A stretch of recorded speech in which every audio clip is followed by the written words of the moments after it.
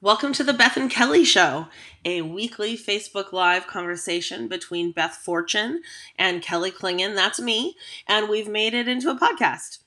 Beth Fortune currently serves as Education Director at Wintergrass, the National American String Teachers Association Board, and Chair of the National Council for Orchestral Education. I currently serve as Education Director at Jazz Ed, the Washington president at Jazz Education Network, and Jazz Curriculum Officer for Washington Music Educators Association. We have a platform and we really want to leverage it for positive change. Please hit us up. Let's have a conversation and let's move our practice as music educators forward.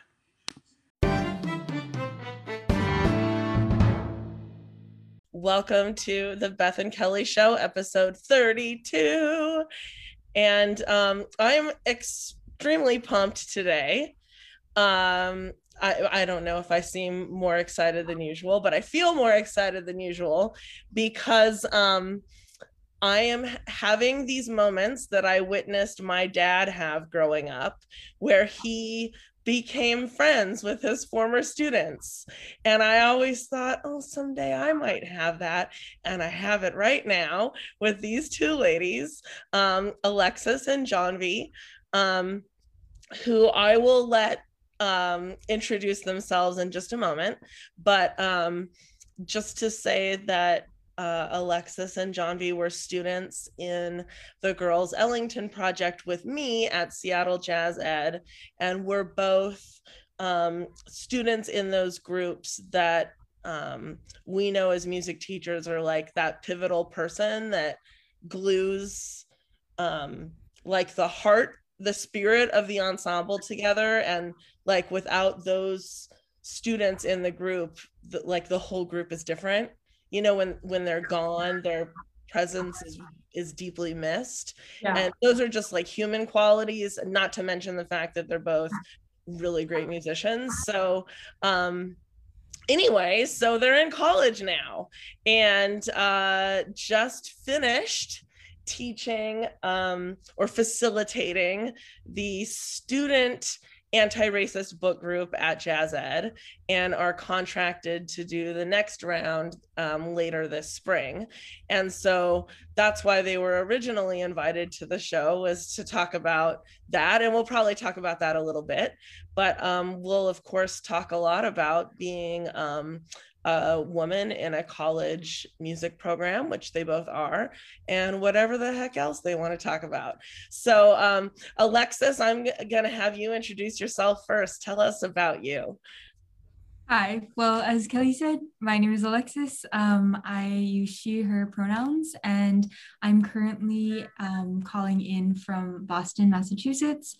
I'm a sophomore right now at Wellesley College, and I'm currently taking remote classes on Zoom, which is why I'm in this apartment. So I'm experiencing some city living. Just for context, my school is in a suburb, so this is a bit different for me. When I was in high school, I originally met Kelly and Jahnvi through Jazz Ed in the Girls Ellington project, which is so wonderful. And then I also played at Roosevelt High School in Seattle in their jazz program. And now that I'm in college, I am playing in the MIT Festival Jazz Ensemble as a trombonist. So yeah, that's a little bit about me. What about you, Jahnvi? Well, hi, I'm Jahnvi. Like Alexis said, we met through the Girls Ellington ensemble at Jazz Ed, which I was in for 2 years, 3 years. 3 years. I think longer than anybody. 3 years, yeah. Because it's a wonderful thing, so that's why. Um, and I'm in Bellevue, Washington right now. I'm also doing school remotely. I'm currently a sophomore at New England Conservatory in Boston, Massachusetts. So it's very interesting doing a conservatory online, but actually makes more sense than it seems like it would. Um, and I'm a jazz major there. I play clarinet and baritone saxophone, and I definitely feel like jazz ed and especially Kelly are like the biggest reason that I ended up there and stayed, motivated and believing in myself. So I'm really happy to be here. I forgot that I would have feel-good moments. Jahnvi, where did you go to high school? I went to Newport High School. Okay. And so for our millions of listeners out there, that's in Bellevue, Washington. Right. It's across Lake Washington from Seattle. Right. So if you're not from Seattle and you're like traveling around the country, you're in Holland and somebody asks where you're from, you might say Seattle, Washington, even if you're from Bellevue. Just to like not have to describe the whole thing. Right. It's that kind of a thing. It's a very large suburb. And then Alexis was at my alma mater, Go Riders, also playing trombone. Wait a minute, Go Beavers. Dude. Beth has one of those houses where it's like rooting for opposing teams sometimes. Well, let's just say that the Ballard High School band room is upstairs and the Roosevelt High School band room is downstairs at my house. Right. Okay, you've sectioned it off. Yeah. And it sounds like you've won the prime real estate. Yes. Sounds like that's what you're saying. I get windows. Scott gets like ugly carpet and paneling. It's funny because when I was when I was Alexis and Jahnvi's age, I was thinking to myself, I sure hope that Scott has someone someday who will make him teach band in the basement. Like, he needed that kind of person in his life. And it just so happens to be my best friend. So right now I'm having a moment. It's a moment. And, I'm going to take this tiny moment for a little Scott Brown interjection because it's so funny. And it has connection to both Kelly and I. Okay. Because Kelly and I taught at Washington Middle School for many, many years. Right. Together. But right. Kelly replaced this legendary teacher, Mr. Robert Knapp. And so I was lucky enough to get to teach with Mr. Knapp for 6 years before Kelly came on the scene. But I remember having a conversation once about Mr. Brown with Bob Nat, and this was— But when you were colleagues. When we were colleagues. So yeah. This was before Mr. Brown. This was 15 years ago. Right. You guys were in diapers. And so I think maybe the question came up, is he married, or what's the deal there? And Mr. Nat said, no, he's not married. And then he said, I need to get this right. Okay. I'm waiting with bated breath. And the dude is like famous for pulling his glasses down for his nose. And then he said, what kind of woman would want to be with a man who lives on a goddamn boat? And anyway, so long story short, Mr. Brown no longer lives on a boat. Right. He lives in a house, and he is teaching band out of the basement. There you go. Wow. I mean, thank God you don't live on the boat anymore, because how would two people teach online at the same time on a 20-foot friggin' sailboat? Okay, I'm just saying. That's all we're gonna say about that. I mean, we spend a lot of time on the boat, yeah. Right. Okay. We also are in a house, like with a garden. With a garden and like a deck and stuff. Well, this was about the true way to really incorporate student voice in your teaching, is to be able to actually have enough of a friendship with students throughout your sort of tenure, your career, to kind of remind you of who you were, who you are, who you're becoming. Yeah, I mean, like, I think that, like, these are people that check in moments of your teaching career, and when they're fresh students like you both are, you were just my students a couple of years ago, you can give me like real true feedback on what's working and what's not. And I can't think of many things more valuable than that. A current student's only going to tell you so much. right? I don't know. I'm curious Alexis, what were you just gonna say? Well, I don't know. I was just saying that like I feel like this like kind of like works both ways, right? Like in that you as like an instructor, Kelly, are like able to kind of like hear our perspective and our experiences, but then like and then you're also able to say like, you know, like, okay, this person passed through my program, like this one, we had these relationships and like this is what they're doing now. So it's like you are kind of like creating like a network of like not like Kelly minions, but like people that you've touched in various ways, you know, and like been like very much like a part of their lives. And I think that like conversely, like, you know, as like students, of course, like, you know, it's so like, I don't know, maybe this is like a teacher's pet thing, but like, I think it's so cool to be friends with you because I'm like, at one point, like, I don't know if it's like revered is the right word, but like, you know, like there's like a certain, like, there's like a student teacher relationship and then there's like a friend relationship. And I feel like kind of like bridging the gap, like that's very fun. That's very cool. Like, you know, it makes me feel special, but I but I mean I think that like there's so much that like as students like, you know, we can take away from like the jazz ed program or being in like the Roosevelt band and then like bring into a totally new space. And like for Jahnvi and I, it literally has meant like flying across the country, being in a totally new city and totally new ensembles and like different musical programs, and then like being able to sort of impart whatever wisdom or teachings, whether that's like, you know, more like kind of like emotional stuff or like just like technical things like to those groups. That's so cool that you can A, and B, want to impart some of those ways of doing things, ways of being to the other groups that you now participate in. That's really nice. And another thing that I want to point out is that is really cool is that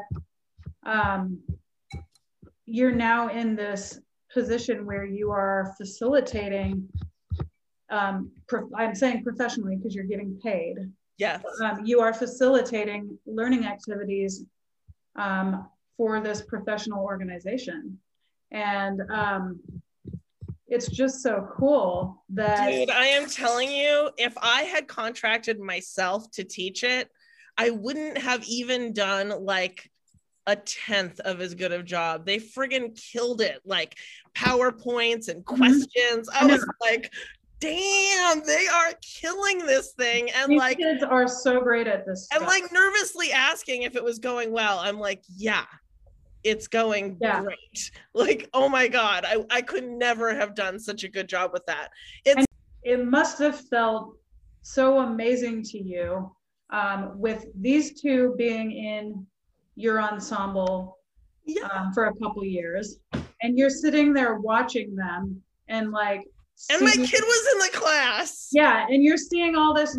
You're sitting there watching them while they were in your jazz band, right? Like we're in the women's jazz band. Yes. You're sitting there watching them and you're like, dang, these kids are brilliant. I got to take it a step further. And you're like, I don't want to say goodbye. I don't want them to leave. I don't want them to graduate. My thing is like asking kids, can you please just like not go to college yet? Can you just don't actually leave? So like, it must have felt so good to you to say, I think I'm going to hire these two to do this. And then you have this new opportunity to like, not only just observe their brilliance, but then rely upon it. Yeah, 100%. Who would do a better job than a student who is currently in college to speak to current middle school and high schoolers about their experience and what's going on with the book they're reading? And doesn't it feel good to kind of just like let go of your need to oversee things and control things and just say, these girls got it? Well, it was actually what was really hard to do was to not watch it the whole time. Yeah. Because my kid was like, are you going to be in class today? Dude, Mom. If you're in class today, I'm not going to talk. And I'm like, dude, you're not going to talk anyways. She's like, well, that's probably true, but still. And so then I'd turn it off and I would just sort of listen through the door. And that was, I felt like a real weirdo. I mean, okay, one thought that crossed my mind, Beth, as you were talking, is just that, I think like Kelly, you were saying earlier that you feel as though being friends with your students, like, a couple years down the line has allowed you to gain more insights about maybe your own teaching or the way you run, like, your ship. But I think that in some ways, like, allowing us to be like a part of, like kind of like staff like of Jazz Ed and like hiring us, like to me that's very actionable in that like we are able to like directly implement things that we would want as students into this like organization's teaching structure and whatnot. It allows you to just like, instead of having like a weird conversation about giving Kelly feedback or whatever, you're just allowed to create and do however you envision. This is what it should be, so let's do it. I mean, yeah, I used to be able to pretend that I was kind of cool. I had that until I was maybe 32. And then at some point, you're just out of it. You just are. It doesn't matter how much MTV you watch. And I tried to stay current. I don't understand. Like, I've just hit this point, Snapchat, what? Why? Like, I've hit that place of oldness.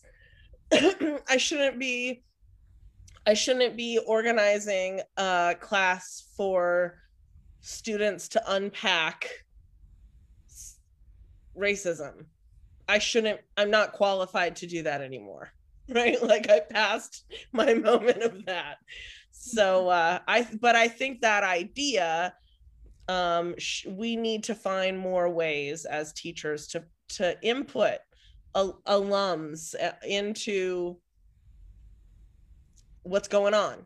Right. Well, this is a super, for those teachers out there that are watching right now. I mean, the buzzword is student voice, student voice, student voice. How do we incorporate student voice? I don't know. I'm kind of out of ideas. And we all like want to do it.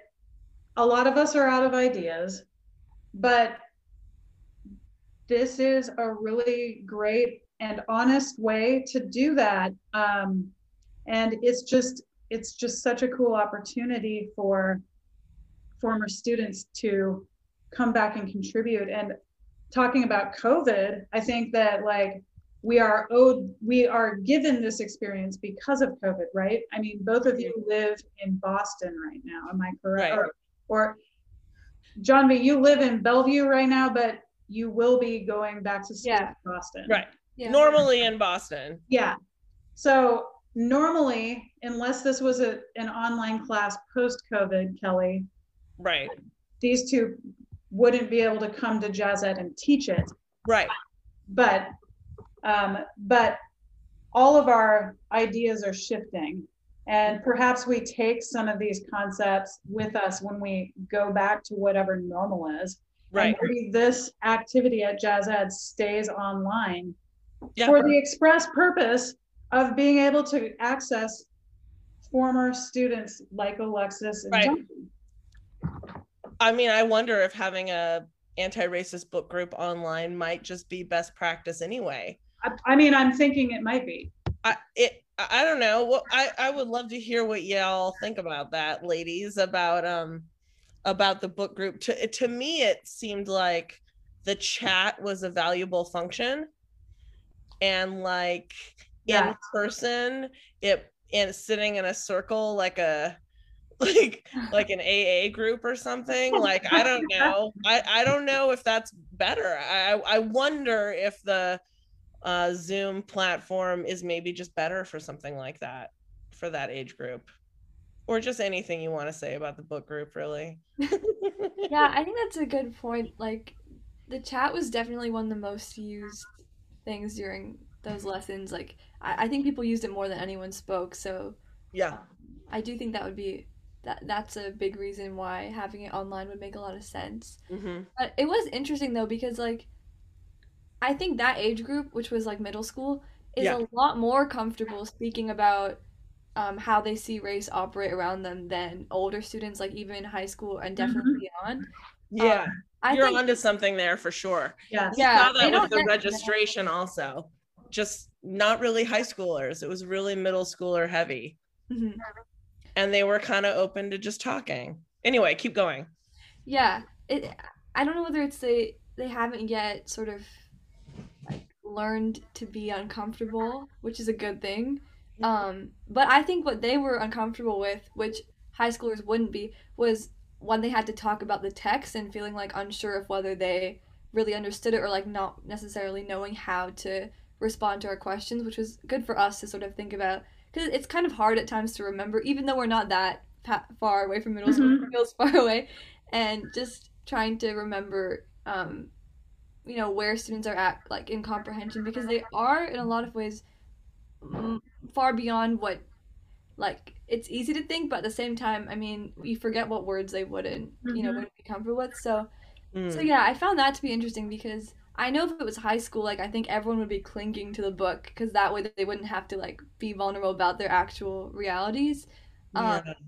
so I wonder, that makes me wonder though that if I don't know if we could take that more into account and like we were in a post-COVID sort of world, it might make sense to meet in person if we sort of like brought the students along slower maybe with the text so that they could really start where they're comfortable. But I'm not sure about that. I think it'll be good to sort of have more. Maybe we do both and see what we like better. Yeah, and also just teaching it again, I think, because we only have one pool of students to like sort of draw a conclusion right now. Right. Yeah. The next book I'm really excited about, we're going to do So You Want to Talk About Race. Cool. Which is cool. Yeah. And it has a lot of like really neat spin-off points for students also. Definitely. I really agree. But I think like going back to Jahnvi's point about like, trying to get in touch with the fact that like, reading comprehension and, different like comfort levels with participating really change as age group changes. Yeah. Like I think that's very important. And I mean, even like this new text that we're going to be reading this spring, the Idioma Oluo, right? Yeah. That like some of like those readings like from that book, like I did in like a college class that I did. And so like, like in like some sense, like there's something that's like maybe like socially universal about like the themes that are being talked about, but at the same time, like it's taught in a college classroom, and so like I think that bringing that to middle schoolers over Zoom, that certainly presents its own issues. It's heavy for sure. And I mean, honestly, like the sort of like awkward silence that happens, like maybe like in like a classroom for like an English class, like it kind of like it's still like occurs in Zoom, I think that's very real. But then like, being able to access like other modes of participation, right, such as like using the chat or like allowing like for like breakout rooms, another like, and also just like trying to engage people like outside of just like the meeting. One thing I was thinking about was like maybe doing like a tiny, like I just came upon this like app that like allows you to record like 1-minute podcasts for like a group, and so it's like you record your thoughts, you send it off really easy, it's like a voice memo, and then like the entire group can listen to it. I love that. And so definitely like a big priority for the spring, I think, for Jahnvi and I seems to be like how can we engage like younger students in like a high level way on a high level text, while also like accommodating for like their age and experiences. Yeah, one thing that would be easier if this wasn't online is that probably these students would also be participating in other aspects of jazz ed. And well, I'm not sure, but I feel like if whoever's educating like is able to interact with them musically and in other situations, that just helps a lot because I think a big part of it was just, how do we get to that beginning point of feeling like we know each other and can then, how can we feel connected without playing our instruments together? Yeah. And that's the question every music teacher in the world is asking themselves right now still. Like, how do I connect with these kids? We're not playing music. Because that's all music teachers know how to do, dude. For reals. Right. and we're not together, right? Right. So to the point about chat,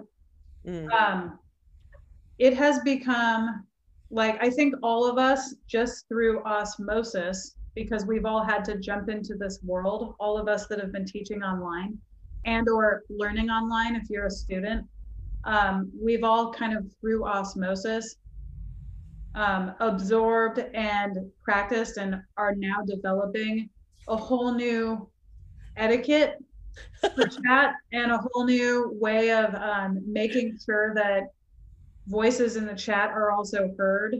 And I've noticed some neat practices where whoever is facilitating a conversation would take comments that come in from the chat and read them aloud so that they don't just get lost. You know what I mean? Read them aloud and bring them as the facilitator of the conversation into the live conversation. Totally. Yeah. I haven't heard that articulated, but yeah, absolutely. I eavesdrop on Meeps. Like my favorite class of hers is first period on Mondays, and I don't even know the teacher's name, and I'm totally embarrassed. I will find out tomorrow. But it's my favorite class of hers, and she doesn't know that I'm listening. But he always does that. He's like, "Oh, I see that Meep said in the chat that da da da da da," and I'm like, "Oh, that's really nice." And it's also depending on your platform. Seattle Public Schools uses Microsoft Teams, and on Teams you can like someone's comment. On Zoom you can't, so that's unfortunate. But I really appreciate just being able to hit a like button on someone's comment, especially if it's a comment that I want to acknowledge that is good, but I'm not going to read it out loud. You know what I mean? But just acknowledge. It's the gold star. Right.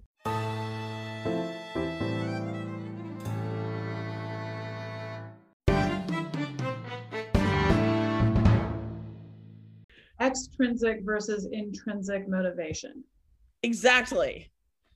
And so, bringing it back to these two fine former students who are now facilitators for a jazz ed offering, I think that inherently you two might provide some of this intrinsic motivation to the students that participate, especially if they're like younger, like middle school. Right. Because they're seeing you two and they're like, these two are in college, that's like already cool point. Cool. That's really cool. But B, cool. They probably also remember you walking around the halls at Jazz Ed or seeing you on stage at the Royal Room or whatever. True. That's true. You guys are like royalty to middle schoolers. I hadn't actually thought about that. And like having these two like facilitating that is probably providing some intrinsic motivation for those young students to be like more like them. Yeah, you're totally right. And instead of candy and stuff, I mean, I guess that goes back to the original thing, like lifting up student voice and bringing in the voices of alumni from your programs is just a really powerful vehicle for teaching, period. Yeah. And I mean, I think that like going like back to just like the general idea of like motivation to practice or motivation to be like a good participator in like an ensemble, I think that like there can certainly be sort of like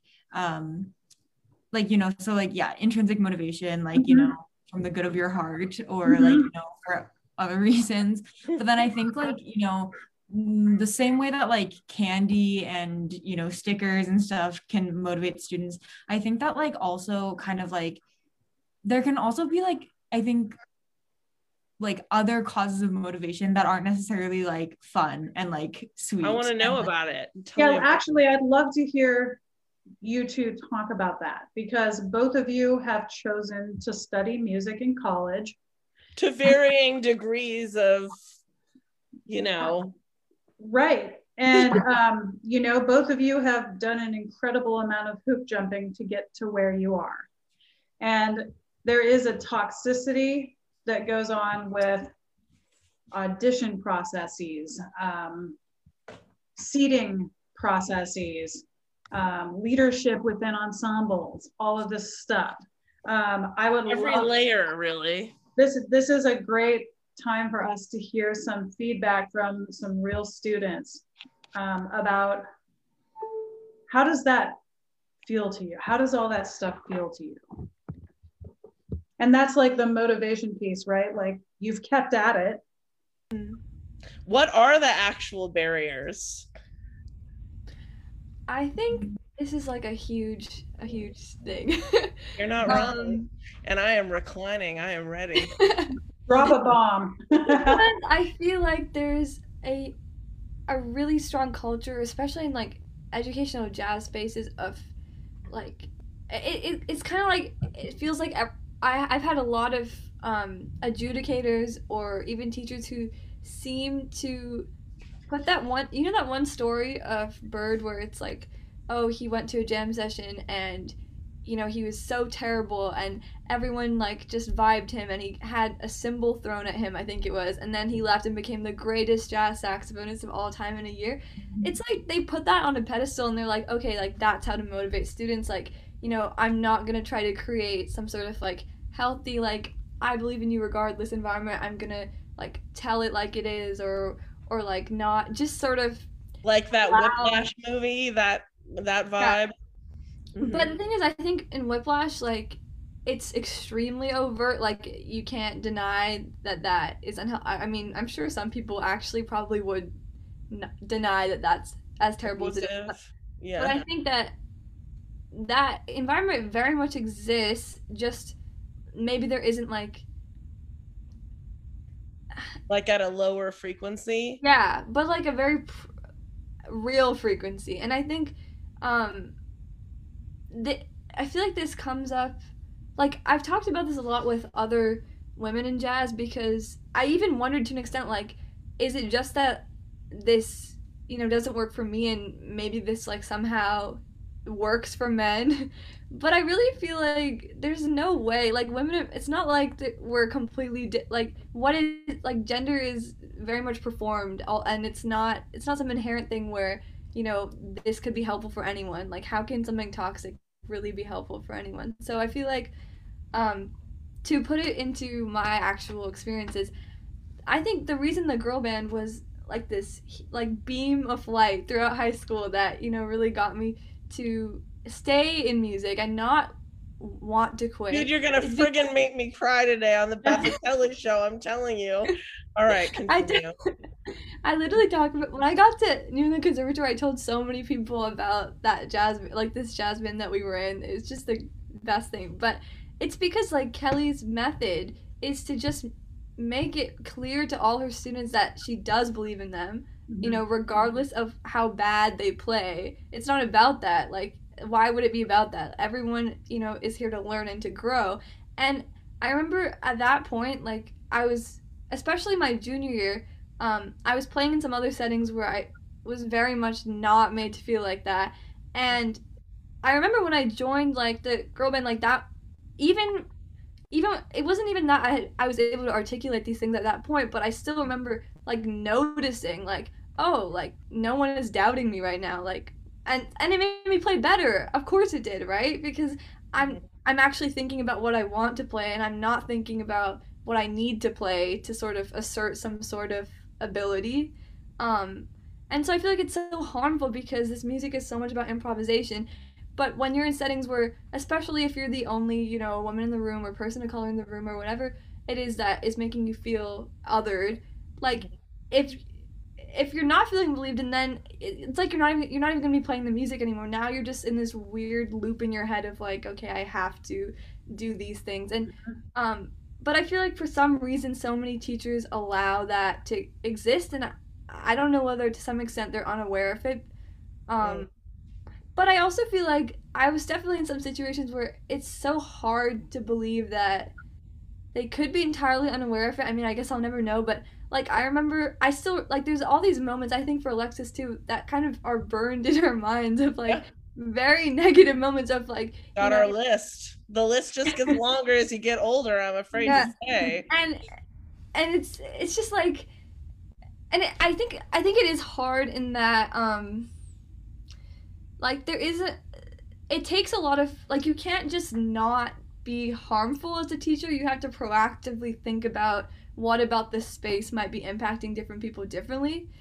So like if I'm the only woman in a band, you know, it's like even if everyone's being nice to me, that's a very present feeling, and if everyone else just because of that like already knows each other and has played together and I'm, you know, not a part of that, then like I think being an educator and just ignoring that entirely and ignoring the fact that oh she's the only one like not feeling like she can play on this or whatever, or I'm not like, you know, you can't just ignore. That's I feel like a cop out entirely. Like that's not how these things work. So yeah, doing nothing causes harm. Yeah, exactly. I feel like there's just like, Jahnvi, you brought up like so many points that just like deeply resonated within me. Dude, and I'm like, like based on like the nodding that's going on with like Beth and Kelly, I'd assume that that's also a mutual feeling. But like going back to the idea of like the girl band as like a beam of light, like as like a haven, you know, one really, really bizarre experience that I had when I joined, which was my senior year of high school. I was playing in like the Roosevelt One band at the time, which was a very vibey, weird vibes group. Alexis brought a crew. Alexis was like, I am gonna do something. And we didn't know each other. I had known Jahnvi for like her whole time at Jazz Ed. Alexis came to me and was like, I have this many players on this many instruments. Do you have spaces? And I was like, hell to the yes, I do. Okay, go ahead. So wait, Alexis, did you know Jahnvi before and Jahnvi was like, you should join this band, or you found out about Jazz Ed somewhere else? So, okay, I met Jahnvi through Girls Ellington. So that was after joining the band. Kelly, you actually reached out to me. Like, did I? I don't know. I think maybe when I was like a freshman or a sophomore in high school. Okay. A little background about like my musical career at like Roosevelt and at Jazz Ed is that I started playing really at the beginning of my freshman year, and I started playing trombone. I'd never played like any sort of like wind instrument, and so this is like very new. I felt like I was awful, and I was for a while, you know. And we all are. You know, like when Kelly like, you know, hit me up in freshman or sophomore year, I felt like looking for trombone, you know, being like, hey, join the girl band, like, you know, I want you. Like I had in my head, because of like the culture at my high school's program, that I was so awful that I couldn't even do, like, I couldn't be a part of girl band, you know, because I was like, so bad, am you know, brokenhearted. I am learning that right now. I had no freaking idea. And this was even like before I joined. I would have started like stalking program. you if I had known. I would have been calling the phone like a crazy lady. It was just that, like, you know, like even within like the concert bands that were at my high school, like the culture was very like, you know, everyone is here because like this is like a weed out class, and so like after this year or this semester, half the people are going to drop because that's what happens, you know, or like, you know, people are going to be like segmented, like some people are going to jet off and like be in like the top jazz band, and then other people are going to go this direction, you know. And so like that freshman year experience was like so like crucial for me in terms of like how it kind of like mentally solidified my worth as a player, because it made me feel like I was the worst person in the room, you know. And because you were a beginner at that time too, right? Right, which is like difficult because like the way it worked at Roosevelt at least was that like concert band was sort of like a catch-all for like anyone that was coming in to play music in sort of like the band side of things at Roosevelt. And so, you know, there are kids that have been playing since 4th grade or maybe earlier, you know, and then there are people like me who started, you know, a month before school. And so like Kelly, when you reached out, I was like, oh my gosh, I can't do this. Finally, senior year comes around. I feel like, okay, like, you know, I must have like a grip on this, like, you know, like, let's do it. You know, I think this is a good experience. But the weird experience that I had in Girls Ellington was like after the first couple of rehearsals, I was like, oh, I don't like this, you know. Which is like bizarre, right? It's like, why would sometimes I am like, wait, is this what we're supposed to be doing? But let me tell you why, though, why I thought I didn't like it, which turns out to be like not true. The reason why I felt like I didn't like it is because I felt like, oh, there's no competition. Oh, we're like, you know, chatting during rehearsal. Like, oh, it feels like, you know, no one is vibing me. And so like, you know, like this must be bad. Like this must be unprofessional. This group isn't going to be like good. Like, you know, like what does good even mean? That's a whole other question, because I think that like in like my main like high school program, like good could be like measured in very tangible ways. Like, you know, like, oh, here's like a trophy, or like, you know, like here's a title, or like, you know, even like getting into the group, like that's like a thing, you know? Yeah. And so like with Girls Ellington, where it's like, I kind of just like showed up to the first rehearsal and was a part of it and was instantly a member of the community and did not feel othered. You know, I was just like, oh, there's something wrong with this. I don't like it, you know? Oh my God, that is so powerful right now. Dude. Alexis, I just want to like really quick interject, because this applies across the board. This is not just a jazz band thing. Yeah. This is an orchestra thing. This is a choir thing. This is a across the board thing. In educational music, we're made to feel that we need to compete, and we're made to feel that we are not good unless we are competing in some way. And then microcosms of competition within the ensemble. And there's certain things you have to know to be able to play music. Right. Which I call like serious bullshit on. But, right. And when I started teaching, so at Washington Middle School, Kelly and I scrubbed free the entire program from that kind of behavior. I mean, we tried. Parents like that stuff. it was pretty by the end of both of our times at Washington Middle School, we had like gone away from any of that kind of BS. Mm-hmm. And then I took a position at Ballard High School, and it was the orchestra program was extremely competitive, and the people within that program, especially the top ensembles, were extremely competitive with each other and extremely critical of me for coming in with the philosophy that Kelly and I kind of created as educators together. So yeah, like my very first students at Ballard High School were like, this lady doesn't know for me. This ain't for me. This lady doesn't know what she's doing. Right. And what's so interesting is that there's a moment where it pivots. Like there's a moment where it pivots. And you know what? I was like, I would say I'm extremely lucky, because COVID. It forced the pivot. It forced the pivot. Yeah. It forced us to cancel the trip where we were going to go compete at some arbitrary contest. It forced those seniors to graduate and move on with their lives and continue thinking I'm probably not a great teacher, you know? And it also forced us to rethink what's going on right now and move forward more in the vibe that I would choose to curate, which is very much similar to how Kelly curates the girl band. So what's the moment, this is really interesting because not because I love talking about myself, although I don't mind it too much. This is okay. This is okay. But I'm curious about the moment of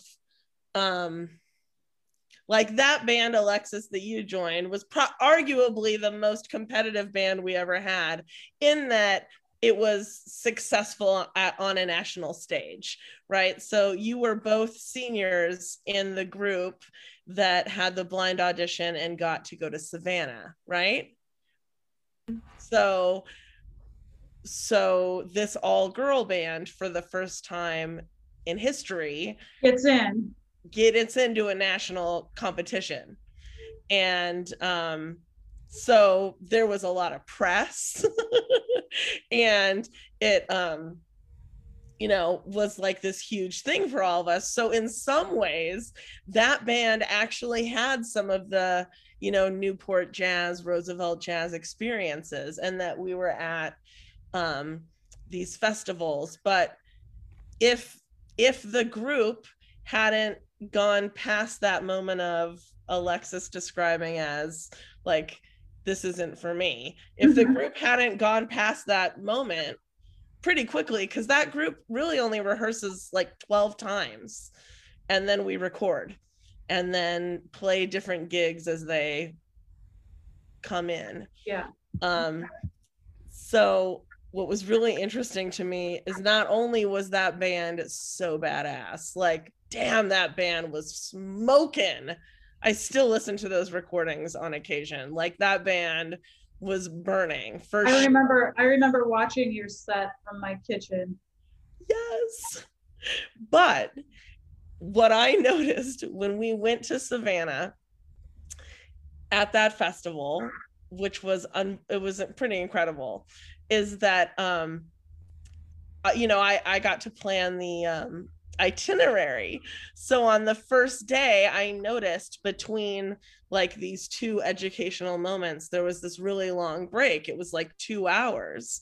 So I planned to have a trolley come to pick us up at the rehearsal venue, and we had pizza delivered, and we took like a tourist trolley ride through Old Town Savannah and ate pizza, and then came back for the rehearsal. And when we came back, do you girls remember there were bands practicing? And they were all, the whole time we were gone, learning about the beautiful city of Savannah.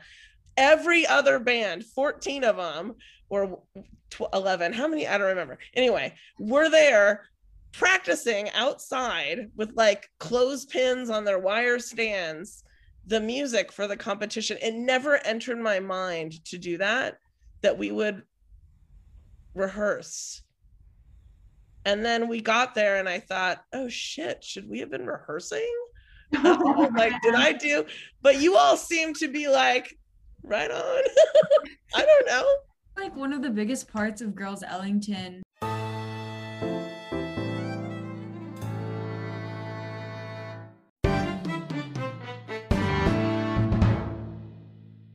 is the fact that like it is like a social group, and that doesn't delegitimize it as a musical group, like it's not like if you're a social group it can't be also musical. I feel like there needs to be overlap, and I feel like that's something that's not understood like in educational music, and like especially in like educational jazz settings, because like I don't really feel as though in my high school program, there was like a big emphasis on like, let's be friends, like, let's get to know each other, like, let's understand each other, like, as like friends and as humans before just like instrument players, And I think that is really, really critical in terms of like the success of the group, and then also just like how people feel, which also really matters, and there's not enough emphasis on that either. And I mean, I think that like there's so many times, like even in Savannah, where I was talking to Jahnvi and I was like, I don't feel good about this, like I don't feel like we sound good, or like I don't know about this or that or whatnot, and like in reality it's just because of this like huge construct that was like providing this giant mental block that was saying, like if we're not like practicing, if we're not doing this, if we're not having sectionals all the damn time, then like we're not going to succeed. And like even like at my high school, like even though like in my heart I was like, okay, this is a great accomplishment, what an amazing job, like it is an amazing accomplishment, like we practiced like a handful of times, we made it into this awesome competition. There are like people at my high school and that were like planting thoughts in my mind. I was like, oh, like that's like not an important competition, or like like what even is that, and it's just like, because I really feel like the attitude at my high school was like Ellington or bust, and then like not getting into that competition, which happened a couple years back, is just like a huge failure. The band is awful, sounds bad. I'm just like, what? Culture. It's cancel culture. It's like, yeah. Oh, sorry. Go ahead. Go ahead. No, Jahnvi, do it. Well, I wonder, like, I mean, don't a lot of these educators like want to, want to know that they're teaching these students to be good people and not just good musicians? It's very confusing to me because I feel like the culture in Bellevue and Seattle for like youth is very much like people literally like they'll be friends with you if they think you're really good. If you're worse than them, why would they be friends with you? Like, why would they talk to you? Like, that's the actual culture.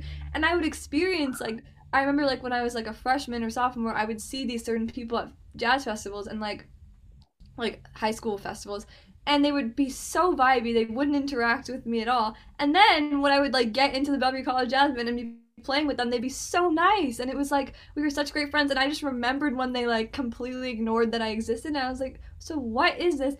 And I think something that was painful to hear that I recently learned is that a lot of the people that I played with in that band, like who were very much immersed in that toxic culture, like regardless of, I'm not saying that they are bad people, but they definitely were internalizing those things.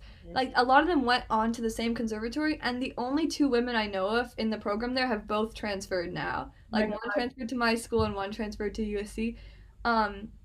And I know it's not entirely because of that, but I definitely know from talking to the saxophonist who transferred that like she had a horrible experience with the people in that program, and felt felt all the same things I felt like years earlier. So it's like, I feel like sometimes people feel like, oh well, like it's high school and everyone will grow out of like these things, but why not just like be teaching them in the first place to be better? And I feel like a really great thing about the girl band is that there are like very different skill levels in different ways.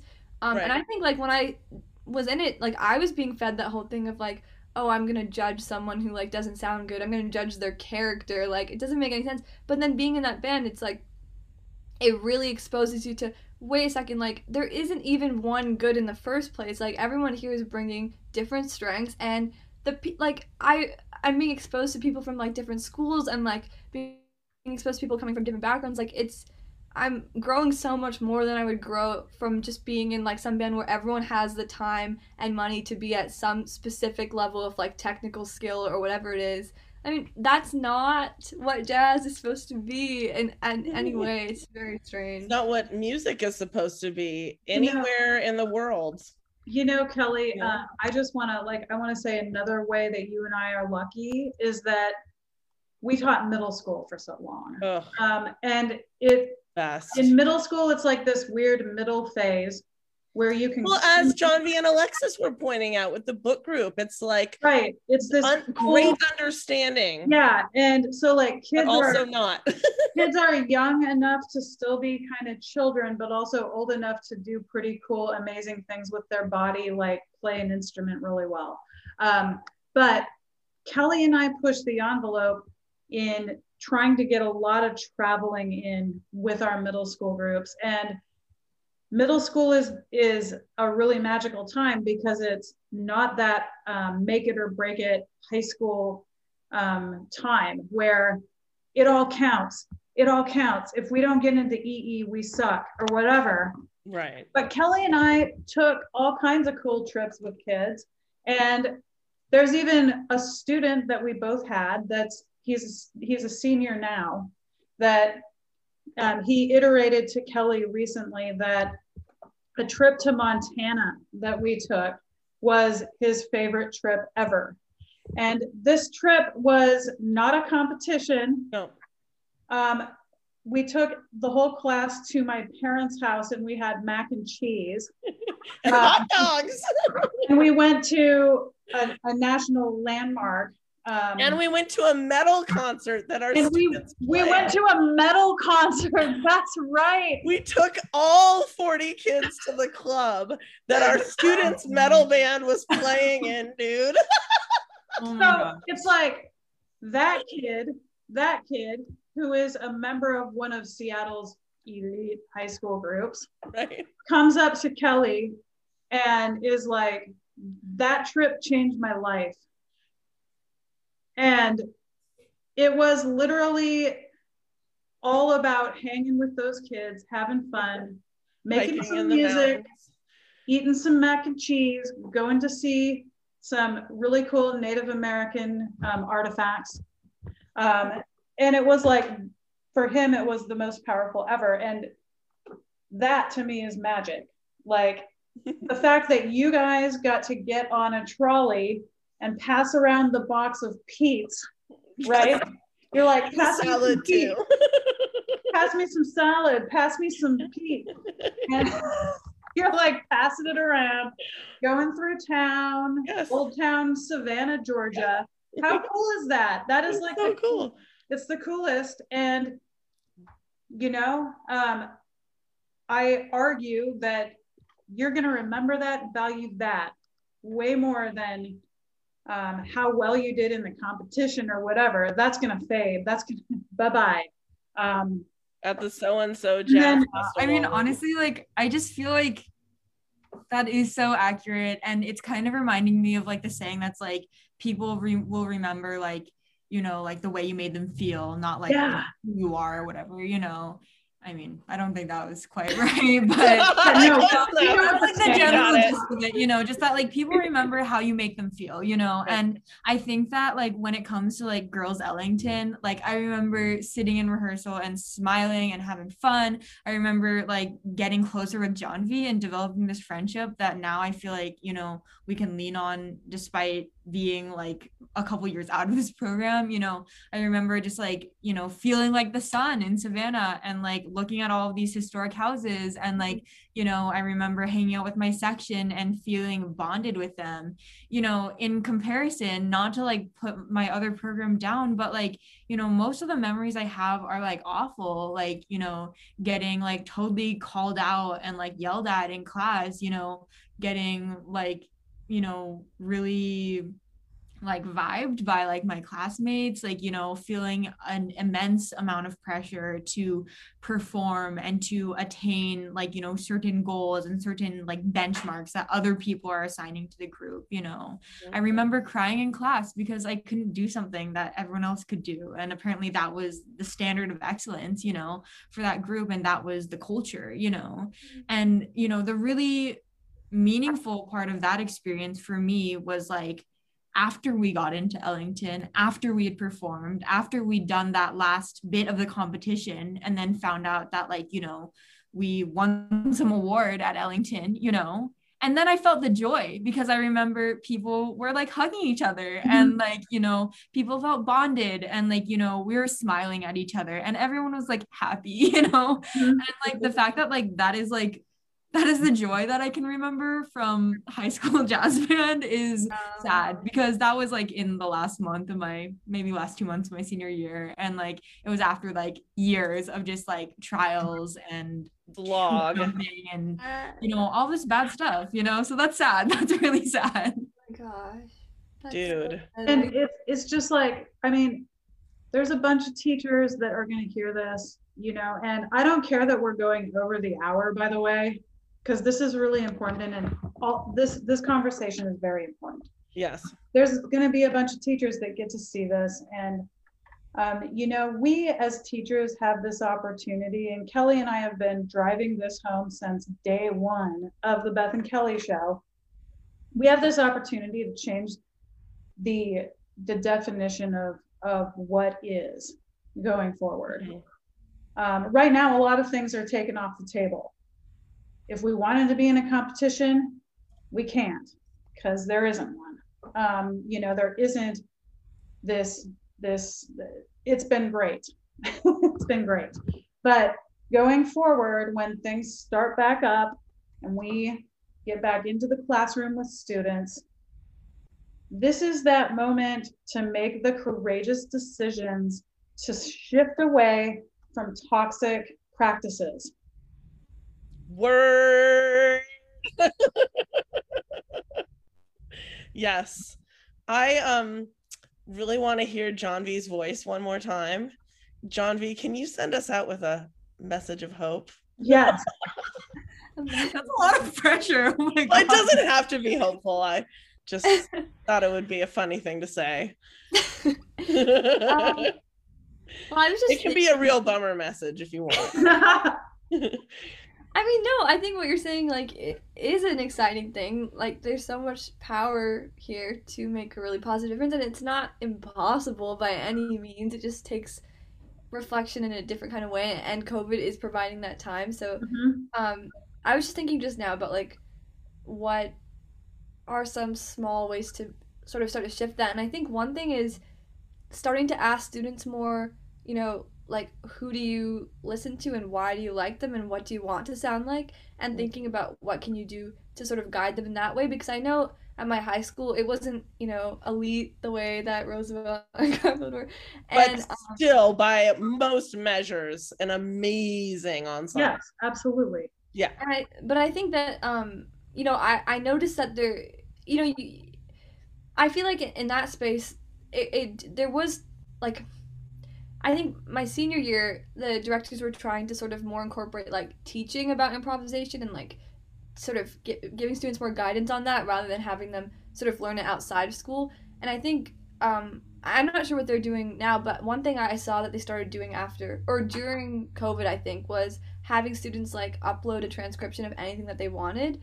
I thought that was interesting, but I think, along those lines, just I think that does a lot to sort of destabilize the sort of toxic concept of, what is good and like what do we all have to do, because I think, a really wonderful thing about jazz in contrast to like Western classical music is the emphasis on individualism and not one sound that everyone's striving for, right? And like when you listen to Ellington, it's like you can pick out everyone because they all have their own sound. Right. And I think, teaching students that that's what that is, and that they can find, they can start to think about what they want their sound to be or be excited by personal interests, I think could be a really positive thing, because it would allow students to sort of start to see that, oh, I don't have to be like this other person in my class, like who's good, because there is no one good, and I don't actually want to sound like that. I mean, I think for me, like a huge thing was realizing, I didn't realize it till like my first year of college, was that, oh, maybe these things that I'm constantly like telling myself, why haven't you like shed that? Why are you good at that? Like listen to those people. Maybe I haven't done it because I don't want to sound like that, and maybe that's okay. Like Yes. Oh my gosh, so many times. That was meta. Wow. For reals. Well, I've just made a decision in the last 2 minutes, because I have never not wanted to get off of a Beth and Kelly show. I know. I have just decided, because I have in my email inbox applications to present at Gen, and I will be pinging you gals about the 4 of us presenting on amplifying student voice in the classroom, and I will be pinging you about that, because we shall propose a presentation on the topic. That's amazing. And then we can go kick it in Texas. Yeah, and you can like go on a really cool like tour of the city. We'll go kick it. You know what I mean? And like do some fun stuff too. We'll do some Texas stuff. 4-person trolley and eat pizza together. That's right. Amazing. We're doing it if we're accepted. So I'll ping you so it doesn't suck. All right. This was really fun. Thank you, everybody. You are amazing. Thank you for joining us.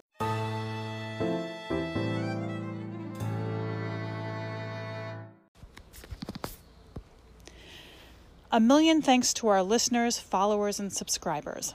The support we receive monetarily and otherwise helps us to be able to spend time creating a quality product, and it allows us to tap into partnerships and resources to which we wouldn't normally have access.